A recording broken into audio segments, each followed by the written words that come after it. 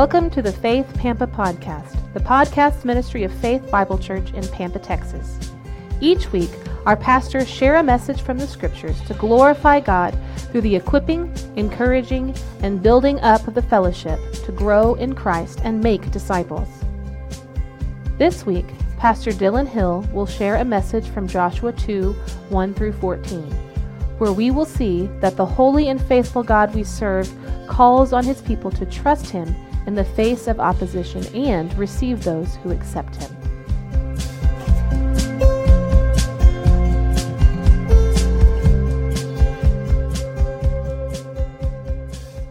Well, if you'd please turn in your Bibles to Joshua chapter 2 and continue on in our study.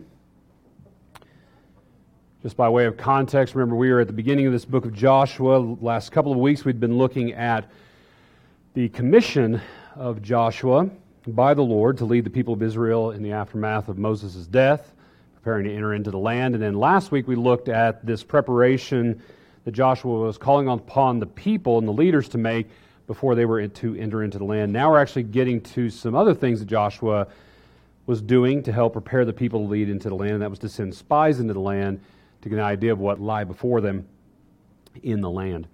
So we pick up here in chapter 2. I do want to mention, you'll notice on your notes, we're going to get to a point where I don't have enough room on the notes to actually put the full text on there because we're getting into some longer narratives here. So if you'd like to follow along on the screen or follow along in your Bibles, that is where we will be. So beginning in chapter 2, verse 1 through 14. And Joshua the son of Nun sent 2 men secretly from Shittim as spies, saying, "Go, view the land and Jericho." And they went and came into the house of a woman, a harlot, whose name was Rahab, and lodged there. And it was told to the king of Jericho, "Behold, men of Israel have come here tonight to search out the land." Then the king of Jericho sent to Rahab, saying, "Bring out the men who have come to you, who entered your house, for they have come to search out all the land." But the woman had taken the 2 men and hidden it. And she said, "True, the men came to me, but I did not know where they were from. And when the gate was about to be closed at dark, the men went out. I do not know where the men went. Pursue them quickly, for you will overtake them." Now, she had brought them up to the roof and hid them with the stalks of flax having been arranged for her. And the men pursued after them on the way to the Jordan as far as the fords.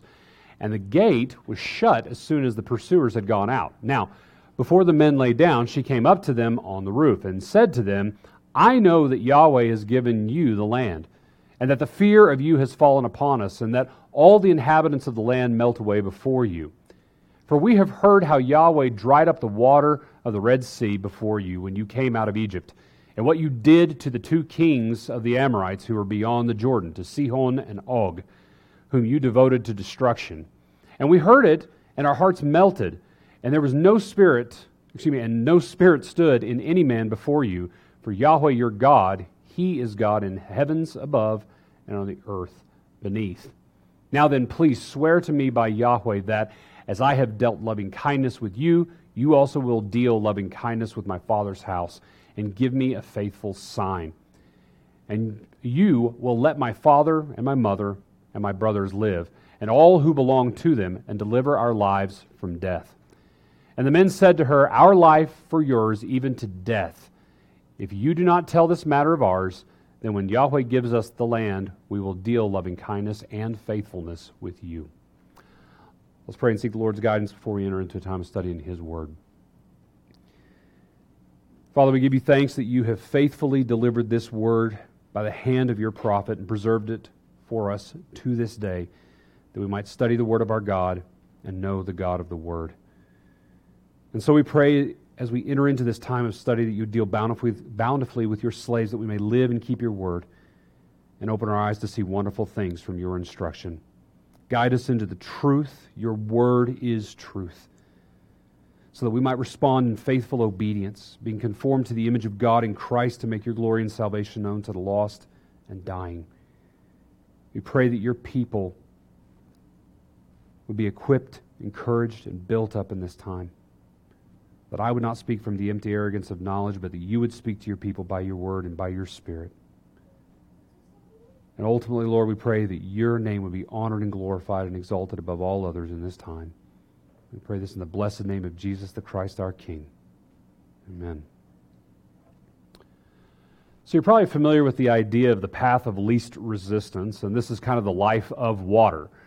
Water tries to find the path of least resistance, and that's the way it goes. It wants to move, it's going to find the easiest way to get where it's going. And when it encounters opposition, it goes away from the opposition and immediately moves to whatever is the easiest path for it.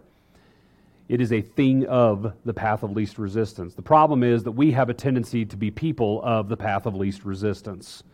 And when we encounter opposition, our natural reaction is to get away from the opposition and find the easiest way around it. Rather than to face the opposition, deal with it head on and address it the way it needs to be addressed. And then even sometimes when we find the easiest way, we just take it for granted and just go on and forget about it. Well, the reality is that when it comes to our engagement with the work of the kingdom, we're going to face opposition. And instead of trying to find the path of least resistance around that opposition, we need to face it head on, trusting in the Lord that He will work in those circumstances in His sovereign providence. And sometimes, as we do the work, we're not going to see opposition. We're actually going to see acceptance of the Lord. And we can't just overlook the wonder of that acceptance of what the Lord has done in those circumstances, nor our responsibility when we do see it. And so we need to see that as we do the work of sharing the hope of Christ, we will be opposed by many, but acceptance will come from the strangest and most unexpected places, and then there's responsibilities for us in that. So today we're going to see how the holy and faithful God we serve calls on His people to trust in Him in the face of opposition and receive those who accept Him. We should rightly expect opposition in a world fallen to sin and rebellion against God, but we should also expect that the grace of the Lord is going to work in people's hearts to change them and move toward Him. Now, the last couple of weeks, as I said, we're in this first sort of 5 chapters of Joshua, where Joshua is taking up this work of leading Israel. And last week we were looking specifically at this commission, or last couple of weeks we were looking at this commission of Joshua, and then Joshua calling on the leaders to prepare the nation to enter the land. Well, today we're in the next section over in chapter 2, and we're actually going to be here for a couple of weeks in chapter 2. I figured you probably didn't want to try to cover 24 verses in one sitting, so we're actually going to cover the first half of the narrative. But this is the sending of the spies into the land, and they're going to see this remarkable thing happen there, that despite the fact that they encounter opposition, they encounter someone who actually sees God for who He is and actually turns to Him. And so the first thing we're going to look at today is what it looks like to trust in the Lord despite opposition. We're going to look at 2 different responses to the work of the kingdom and how we're to respond to them. So we pick up here in Joshua chapter 2, verse 1, looking first of all at the opposition that did come. So Joshua takes these 2 spies in verse 1 at this location they have camped out at this place called Shittim, which is on the east of the Jordan River. I'll show you in just a moment. And he prepares these 2 men to go into the land. I do find this very interesting. Joshua seems to have learned a lesson from Moses' experience. You don't send 12 guys into the land. Just send 2. 2's plenty.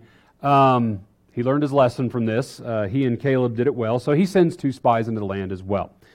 To go secretly to spy out the land, to go and view the land. Now this is sort of a figure of speech, summary way of saying, look, he's sending them into land to understand the situation that they're going to be facing.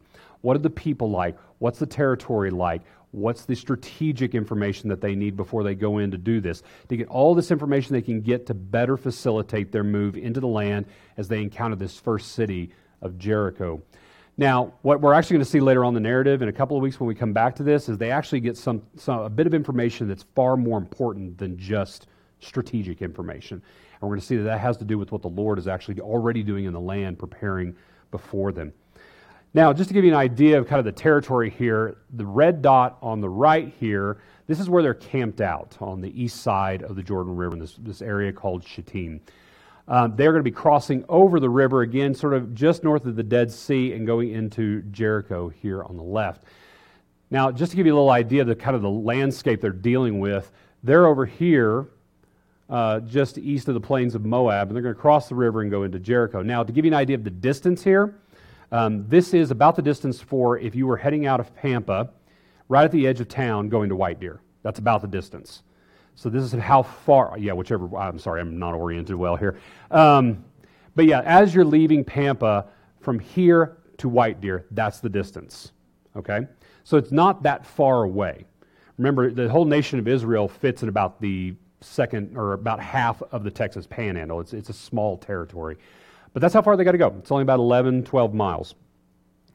And they're being asked to cross here, go over, and do this work. Now, the spies go over, and they actually end up finding lodging with this very unexpected person, this Rahab, this harlot who works there in Jericho, and they actually find lodging with her. Now, she may be operating some sort of inn. It's a little questionable during this time whether or not things that we would associate as inns actually existed or not, or what they looked like during this time. They may have, they may not have. But either way, she's working at this place, and the men have found this place after coming into Jericho and found this lodging place. But then we see that when we get to verse 2, these people go to the king of Jericho to report to him that this has been going on. But the question is, how do they even know? Well, what we're going to see in the narrative is ever since Israel left Egypt, the Lord parting the Red Sea, the Lord bringing Egypt low in his plagues and judgments on them, Israel coming into the wilderness, Israel coming further north, taking these kingdoms to the east into the Amorites of Sihon and Og, and being successful in all these battles and moving closer and closer to Canaan. Reports of all this have made its way into the land of Canaan. They're fully aware of what's going on with Israel and their movement toward them. So it's not unlikely that the king of Jericho, whose city is right on the edge of the river, right next door to where this million-plus number of people are camped out that have been moving in this direction, has probably sent people out to keep an eye on them. It's not surprising. And so it's not unlikely that these men who have gone have either been watched as they came over the river and came into the city, or they were seen coming into the city, and it's pretty well known what they're up to. And so folks who have gotten wind of this go to the king, and they tell him, "Behold, men of Israel have come here tonight to search out the land," again, to understand it, to see its weaknesses, its strengths. And so they report this to the king. Well, the king's response is obvious, unfortunately. He doesn't like this. And so he sends messengers and probably strong men, soldiers, to go to Rahab's house to get these men. Now, they're not getting them there just to ask questions. It's very likely they're going to get these men, bring them to the king, and these men are probably going to be killed. That's the object. This is the opposition that the king is showing them. Now, why? He's a king. He's in power. He's probably wealthy. He's controlling these lands around Jericho. Remember, we're still in kind of a state of what we call city-state ruling. The idea that you have the major city at the center of a kind of a narrow territory, that's his little kingdom, his little fiefdom, if you will. And so he doesn't want to lose all that. He's got position, he's got power, he's got wealth, he's got control. He doesn't want to lose that. And he refuses to believe, despite what he's seen, that he's going to actually let go of all that. And so he's doing what he can to put Israel at a disadvantage in order to keep his position. And so he sends these messengers to go to Rahab to figure out who are these guys, where are they, bring them out so that we can take care of them and ensure that they do not cause a problem for Jericho. But then she responds by saying, it's true, these guys came in. But she didn't know where they were from, so she's pleading her innocence. I didn't know where they were from. I didn't know that these men were from Israel. Now we're going to find out that she knew more than she was letting on, by all means. But then she suggests that before the gate was closed. Now the gates would be closed at night for obvious reasons. That is a dangerous time when enemies can come in at night, so the gates get closed at night. And so she's claiming these men left before those gates were closed, and that she didn't know where they went, which direction they went out, which way they headed after they went out. But she tells these men who are pursuing them to go out after them because they'll overtake them because they haven't left that long ago. Now, as we'll see in the narrative, she lied. Okay, she's a pagan. Okay, we need to give her a little bit of credit here. She's trying to do her best in the situation that she's found, because what we're going to see is she knows something. She gets something that the king of Jericho is not willing to accept. That these who are opposing the spies, those who are opposing Israel, aren't understanding, aren't accepting, and aren't willing to submit themselves under but she is. So again, as we'll see later in the text, the peoples west of the Jordan and in Jericho, they saw what Yahweh was doing in Israel, how He was blessing them and helping them to succeed. And despite what they'd seen of the Lord laying low Egypt, crossing the Red Sea in this miraculous act, giving them success after success in battle to the east of their land, they refused to repent and turn to the God of Israel in faith. And from what we can see with Rahab, there's still time. The settlement has not begun. And they continued, despite that, to oppose what the Lord was doing in Israel, and ultimately that is opposition to the Lord Himself. So here's the thing. Just as those in Jericho refused to turn, so many who see the works of Jesus through His people as well will refuse to turn to Him. And so as we go out and face this opposition, we have to trust in the Lord nonetheless. We don't turn from the opposition. We don't take the easiest path. We trust that when we face that opposition, the Lord will work in those circumstances. If we're to look at John chapter 1, verses 9 through 13, we get sort of this summary of sort of this idea from the apostle. The true light, which is Jesus, which gives light to everyone, was coming into the world. He was in the world, and the world was made through Him, yet the world did not know Him. He came to His own, and His own people did not receive Him. But to all who did receive Him, who believed in His name, He gave the right to become children of God, who were born not of blood, nor of the will of the flesh, nor of the will of man, but of God. They turned to Him not because they did it in their own strength, but because the Lord worked in them to turn them to Him. But we see that He still faced opposition from His own people who should have known better, people who had seen things. In fact, as we go to Matthew chapter 11, we see this really interesting interaction. John the Baptist is in prison, and he's having perhaps some doubts as to whether or not this Jesus is the actual Christ, the one they'd been looking for. And so he sends people to Jesus to ask Him this question. And so in chapter 11, verse 2, we read, "Now when John heard in prison about the deeds of the Christ, he sent word by his disciples and said to him, 'Are you the one who is to come, or shall we look for another?' And Jesus answered him," now listen to this, "Go and tell John what you see and hear. The blind receive their sight, and the lame walk, lepers are cleansed, and the deaf hear, and the dead are raised up, and the poor have good news preached to them. And blessed is the one who is not offended by me." Jesus is essentially telling John, do you not see what's going on? These things that are only of God. In fact, we go to the healing of the blind. This is something that only the Lord does. And the fact that Jesus is doing these things should indicate, yes, He is in fact the Christ.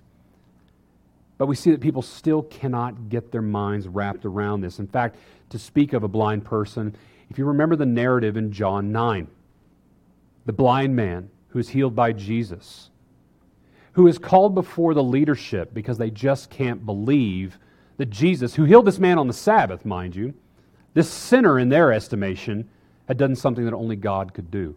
They'd seen all these wonders that Jesus had done and still could not buy that Jesus was the Christ. They called this man in, and they asked him what he thinks. Is he the Christ? And the man says, look, I don't know if he's the Christ or not, but all I know is I was blind and now I see. Something that only God does. And so they continue to question him. They call his parents in. Was this really your son? Was he really blind from birth? They're like, yes, he was blind from birth. This is our son. But he's a grown man. Ask him what happened. And they ask him again. And he goes back to them and he continues to be dumbfounded by the fact that they are not understanding the things that they've seen should clearly indicate that Jesus is the Christ, yet they still oppose Him despite what they see. So why the opposition? Well, generally speaking, there are 4 reasons. And for you alliterators, here you go. Power, over themselves, over others, to have power and control over one's circumstances, to be a ruler. People don't want to lose that because it's security. It's the ability to control others, to lord over them. They don't want to give this up. position. They may not have power, but they may have a certain influence upon those around them in their cultural setting, in their environment, amongst their friends and family. They have a certain position of prominence amongst their people. Yes, lots of alliteration. So it may not be that they're in some particular authority, but they're looked at with a certain deference. Possessions. We saw this with the rich young ruler who was unwilling to let go of his possessions to follow after Jesus. They don't want to give up what they have because what they have gives them security, gives them peace for some reason, helps them feel secure. Pleasure. To have to give up the pleasures of life that help me ignore the pain that I'm suffering. The pleasures that help me to ignore all the troubles I have that are sinful, that I don't want to turn away from. And I'll add this fifth one in, and I know I'm kind of cheating here. But passionate rebellion. A desire to simply be the Lord of my life, the captain of my soul. To be in charge. All of these things will add up to opposition to the gospel.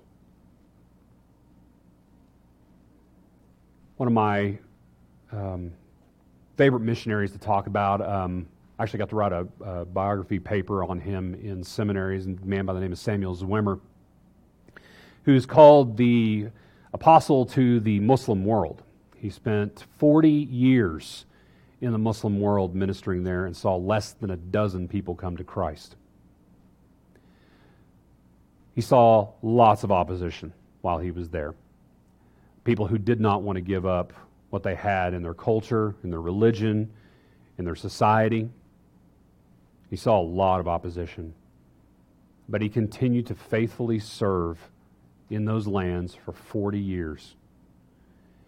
And what came of that was it laid the foundation for missions to the Middle Eastern world because of the work he did. And now, thousands, hundreds of thousands of Muslims have turned to Christ because this man continued in faithful obedience despite the opposition he faced. Facing it head on, staying there for so long. And the reality is that when we face the opposition, we have to continue in faithful obedience as well. You're going to encounter oppositions of all sorts. People who don't believe, people who have so many different criticisms of the faith, so many people who don't want to give up. Again, power, position, possessions, pleasure, or their passionate rebellion. They don't want to give up these things. And so they're going to naturally rebel against the message we have for them in Christ. Because although Christ gives life and hope, He also calls on us to give up a lot that is of this world, that we put our trust in. And so you're going to face this opposition. And it could be as extreme as violence. It could be as extreme as verbal accosting of you, questions that you have no answer to, questions that are just avoiding the reality of things, criticisms, hurts, or one of the hardest ones, apathy. Just, I don't care. You're going to face a lot of opposition as you go out. But there are three things we need to do as we do. Entrust ourselves to the Lord in the midst of that opposition. Trust that He's going to work into those situations. Now, we talked about this a few weeks ago with the opposition that Joshua said, no, the Lord told Joshua, none will be able to oppose you. And that is the case in Christ as well. Ultimately, none will oppose Christ. One of two things will happen, as I mentioned. Either His grace will change their hearts. They will not resist His work of grace in their hearts to turn to Him in repentance and faith, or they will one day stand in judgment before Him. Either way, no opposition will stand before the Lord. And so as we face that opposition, the best thing we can do is trust the Lord to work in that situation. As we go through that difficulty too, it helps to lean on His people, to go back to our people and say, I'm trying, what can I do? Or can you pray for me as I engage with this person? Would you pray for them that the Lord would break their hearts for the Lord? Would you pray that I would continue to trust the Lord despite the opposition I'm facing? Leaning on our people is so important. And that's why it's so important to spend time with one another. Not just during this time, but out in the week, having meals together, coffee together, and conversation together, prayer with one another. It's vital that we do this because we're going to face this hardship. And then in the midst of all that, to continue in faithful obedience. To continue to go despite the opposition. To continue to sacrificially serve others in loving kindness. To continue to be present for those we are trying to reach, to continue to be with them, to continue to ask them questions, to continue to answer their questions, to continue to talk. To help them know that despite their objections, despite their opposition to us, we still love them, we still care about them, and we still want to engage with them, and to not give up on them. And so we continue in faithful obedience as well. So again, as we face opposition, we have to trust that the Lord will work in those circumstances regardless of the opposition and resistance that we see. All right, any questions or comments at this point?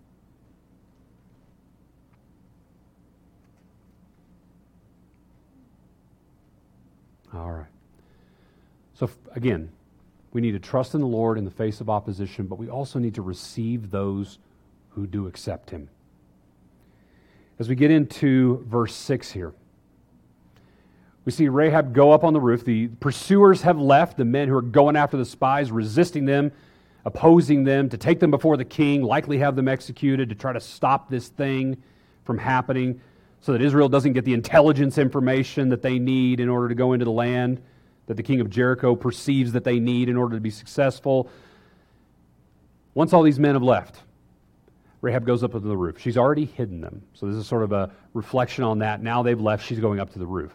And so she had hid them in these stalks of flax. For those of you who aren't farmers, that would be me. Flax is this wonderful crop that we use to produce linen. Also produces different food products that can be used. It's a valuable commodity.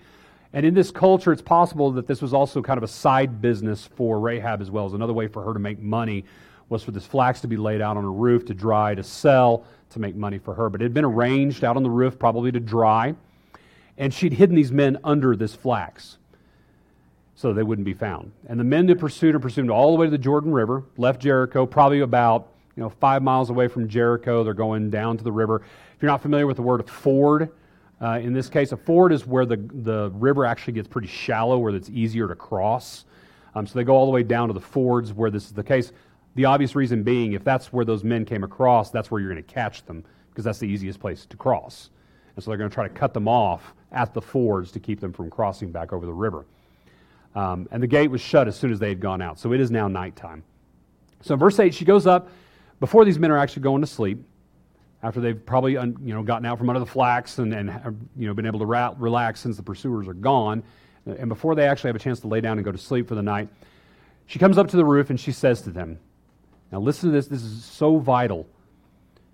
I know that Yahweh has given you the land. To go a step further, she says, I know that the fear of you has fallen upon us. The entire community of Jericho, the people there in their region, the fear of Israel has fallen upon them because of what the Lord is doing through them. And that all the inhabitants of the land melt away before you.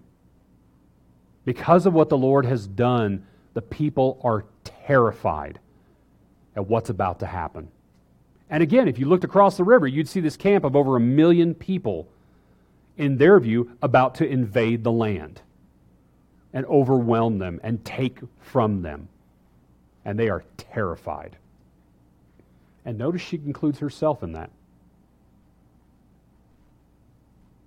But here's the reason why. Verse 10. She heard, along with all those people, how Yahweh dried up the waters of the Red Sea. Now bear in mind, this is 40 years prior. When they came out of Egypt, they heard about all that had happened there in Egypt. We actually see this back in Exodus and in Torah, where word had already reached Canaan very soon after the events that happened, that this had happened to Egypt and they'd crossed the Red Sea. That they had gone up just to the east of the Jordan and defeated these Amorite kings, Sihon and Og. These are not small-time guys. These are big-time kings in that area. And they defeated them and devoted them to destruction. We've seen this before, this word of being devoted to destruction. They'd been judged, as Israel had been used as an instrument of justice upon them. And so she has said that she knows that the Lord is giving the land to Israel. She knew the debilitating fear that was on the people. And she knew that Yahweh was the God of the heaven and earth. And that's where she goes in verse 11. She heard it, and her hearts melt away. And no spirit stood in any man. Their spirit just left them in complete despair. And the reason why, for Yahweh your God, He is God of the heavens above and on the earth beneath. Remember, in this time period, if my nation beats your nation, the reason why is because my God is stronger than your God. Because in their estimation, gods are regional. They only rule over regions. But for her to say that God is God in the heavens above and the earth beneath, that means He controls everything. That is a dramatic statement for someone out of a pagan culture in this time, because that is not the way they see the world. And she's acknowledging that all these kingdoms, if Yahweh, the God of Israel, struck down the gods of Egypt in the plagues, if He struck down these kings east of the Jordan, this is not a God to be trifled with. He is clearly the God of all heavens and the God of all the earth. And therefore, there's no reason to think that He's not going to be able to help Israel come into the land and take it over. So she is acknowledging this. She's acknowledging that He is God. Now, this is not the sort of Christological confession that we would expect in our times, but in their time, this is tantamount to repentance and faith in the God of Israel. And she goes on and says this: because she has seen this, she begs an act of mercy. In verses 12 through 14 here, in 12 and 13 we get this request. That because she had done this act of loving kindness toward them, she asked that they would do a loving kindness toward her and her father's house. Mother, brothers, all those who served them, who belonged to them, that they would ultimately deliver them their lives from death whenever Israel invaded the land.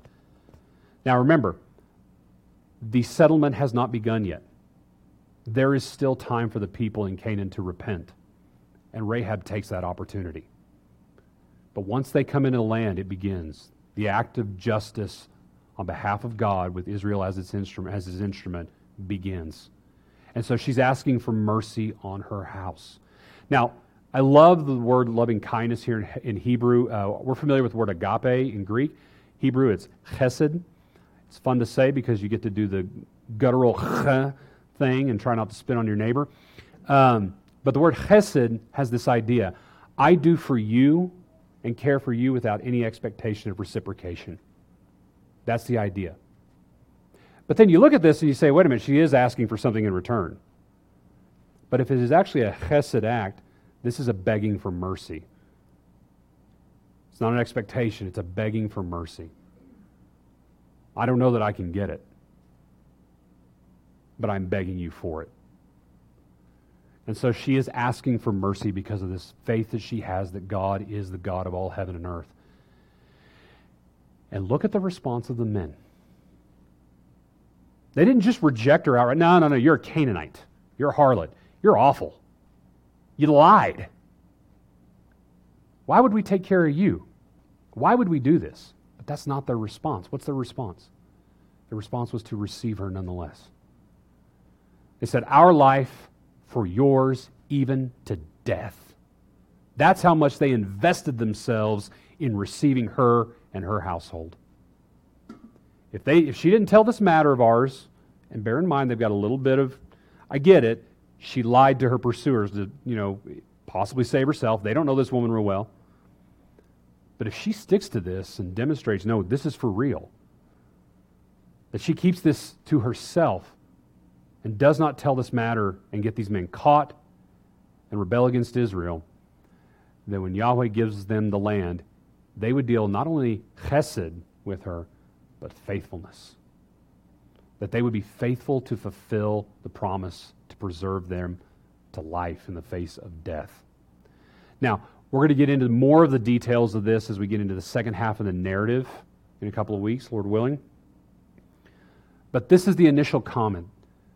They see this thing that God has done in this unexpected person, that He has worked faith in her, and she has trusted in the Lord, that He is the God of heaven and earth. And so they are now receiving her in loving kindness and faithfulness. By the grace of the Lord, this unexpected individual turned in faith to the Lord. Now they were to be received. And so these men received them. And so too for us. As we see those who are unexpected turn to the Lord, we have a responsibility to receive them. Just as Rahab responded by accepting the Lord, so many will respond by accepting Christ. As we go out, yes, we're going to face opposition, but we're also going to see people who actually do accept the Lord because of His grace working in them.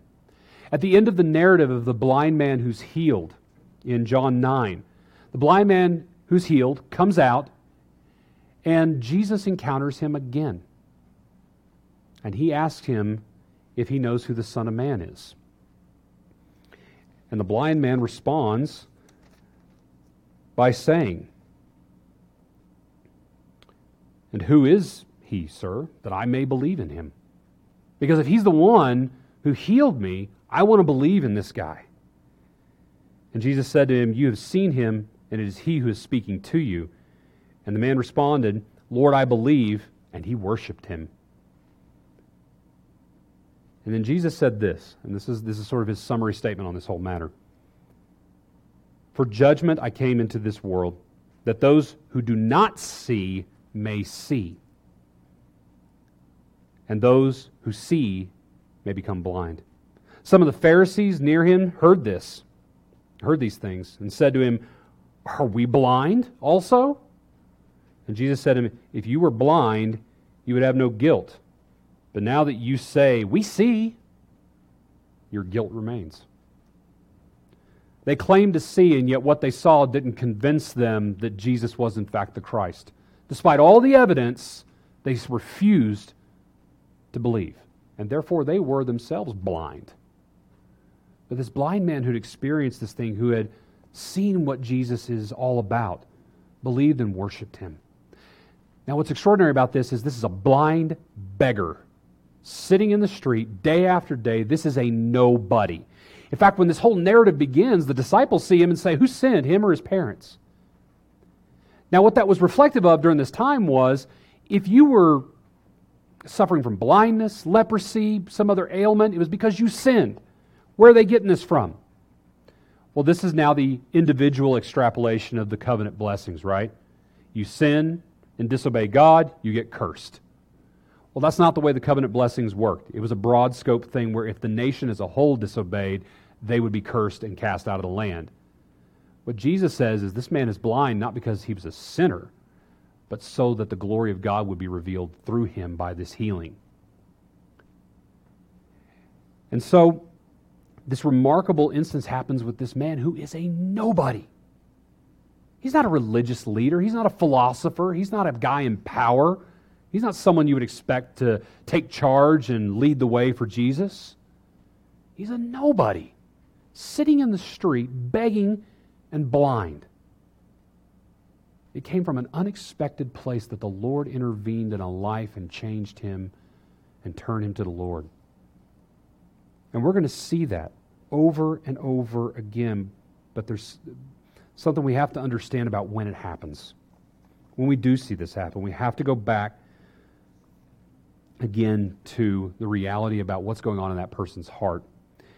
We don't have time to read through the whole thing, but if you go to Ephesians chapter 2, verses 1 through 10, what Paul makes clear in this letter is that the only way anyone turns to Christ in faith and repentance is His grace working in their hearts to change them such that they have faith in Him. He says salvation is by grace alone, through faith alone, in Christ alone. We often say salvation is by faith alone, but we forget the step that in order for us to have faith, The Lord has to work His grace transformation in our hearts in order to even have faith in the first place. It is His work in us first. But then, Paul makes this remarkable statement at the beginning of 1 Corinthians. Now bear in mind the context is a little different, but the principle is still the same. 1 Corinthians chapter 1, verses 26 through 31, Paul says this, "For consider your calling, brothers," in other words, whenever you came to Christ, when you were called out to come follow Christ. "Not many of you were wise according to worldly standards. Not many were powerful. Not many were of noble birth. But God chose what is foolish in the world to shame the wise." In other words, those who thought they were smart, those who thought they had all things together. God chose what is weak in the world to shame the strong. Those who thought they were strong, they could care for themselves, they could do whatever, that they were powerful enough to control their destiny. No. Verse 28, "God chose what is low and despised in the world, even the things that are not, to bring to nothing the things that are, so that no human being might boast in the presence of God." In other words, no one could say, "I'm great," when it came to being before the Lord.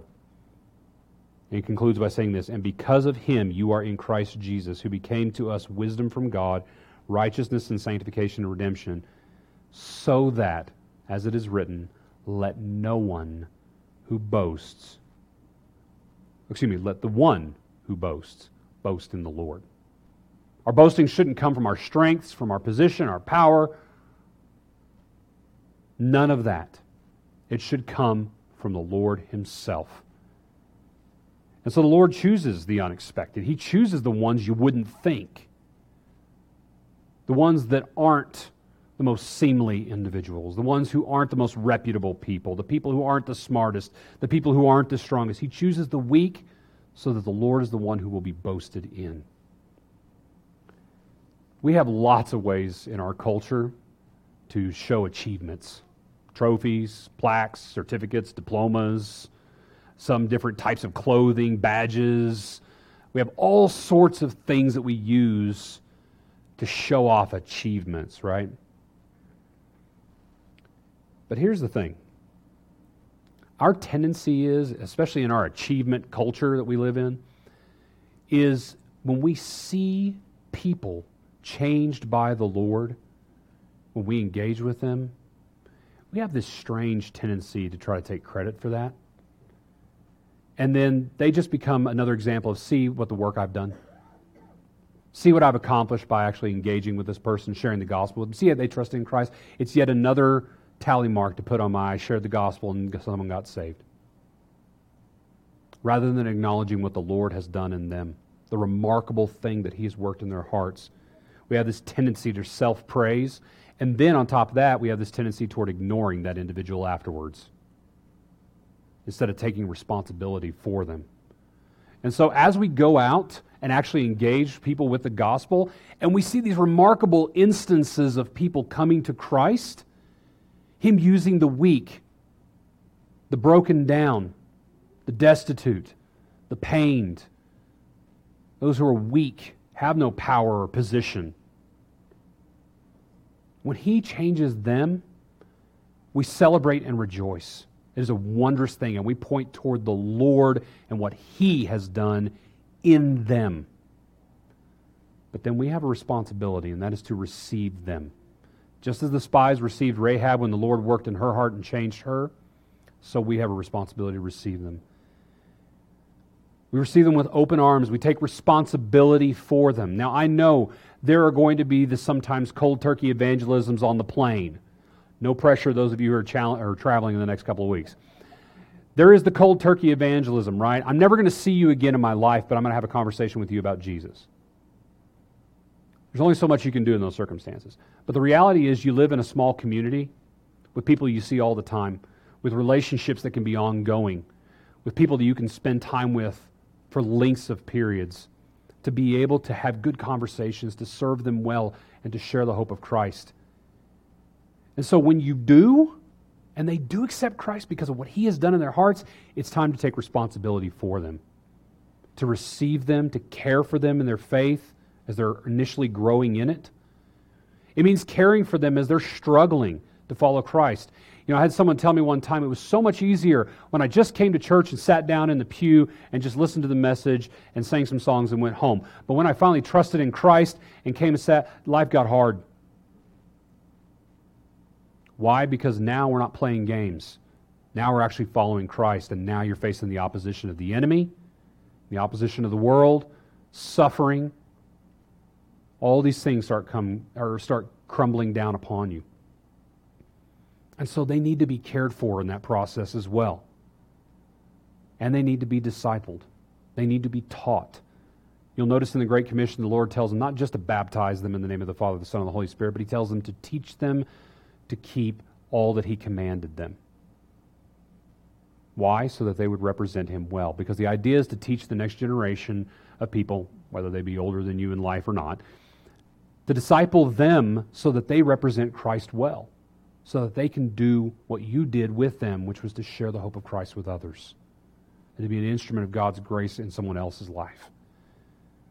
And so again, when we see these remarkable things that the Lord does in the lives of others, His grace changing these unexpected people. And I should say, He's going to change people of high position and power as well. We see that in the Scriptures too. And even then, that's a remarkable thing that He's changed them despite all they have to lose. But either way, we have a responsibility to receive them, care for them, and disciple them. So again, we're going to face opposition. And we need to trust in the Lord in the midst of that opposition and continue to be obedient nonetheless. And when we do see the remarkable work of God in the hearts of people who turn to Him, we have a responsibility to receive those who accept Him. All right, any questions or comments at this point?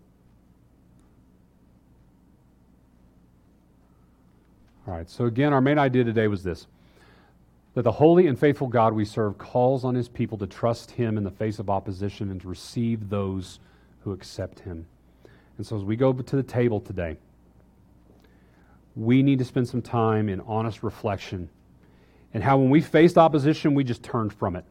We tried to take the path of least resistance, not facing it, trusting in the Lord, trusting in Him to work in those circumstances, denying that He was capable of dealing with it in ways that we couldn't possibly imagine. And we need to spend some time in self-reflection on how we have failed to care for those whom He has changed. How we failed to care for them well, to shepherd them well, to receive them well, and continue to build them up so that they could go and do what the Lord has called them to do, to represent Him well and to make Him known and to see other lives transformed. And so as we go and confess that, repent of it, seek forgiveness, we need to pray for His grace to trust in Him in the face of opposition and to receive well those whom He has changed, who have accepted Him. And we need to give thanks to the Lord Jesus that He has even made it possible through His death, burial, and resurrection for His grace to change lives, to receive Him, to turn rebellious sinners bound up in their power, position, possessions, pleasure, and rebellion, that He's able to change those because of what He has done to follow Him and find life in Christ. Let's pray. Lord, we give You thanks for what You've done through the Lord Jesus, that You have accomplished this wonder through His death, burial, and resurrection, to change the hearts of rebellious sinners to follow after You. And then in Your grace, seen fit to make us part of making You known, to use us as instruments of Your grace to proclaim the hope of Christ, that others might find life in You. So, Lord, we come before You this morning confessing the times when we have failed to trust You in the midst of opposition, and we have failed to receive those whom You have changed, who have turned to You to find life. We ask Your forgiveness. And we pray for Your grace, Lord, that our faith in You will be ever increased when we face opposition. That in those times in particular, we would throw ourselves completely upon Your strength and upon Your works in their lives. And we pray for Your grace that You would help us to not be neglectful in receiving those whom You have redeemed. Lord, we exalt and glorify you as God. And we praise you for the remarkable things you've done in our lives as sinful, rebellious people to turn us to you. And we thank you that you continue to work that in the lives of others. We pray all this in the blessed name of Jesus the Christ, our King, through whom this is possible. Amen.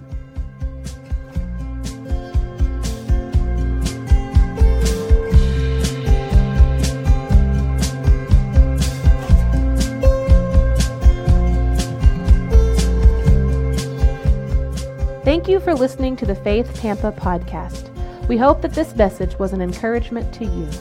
For more information on Faith Bible Church, please visit www.faithpampa.org.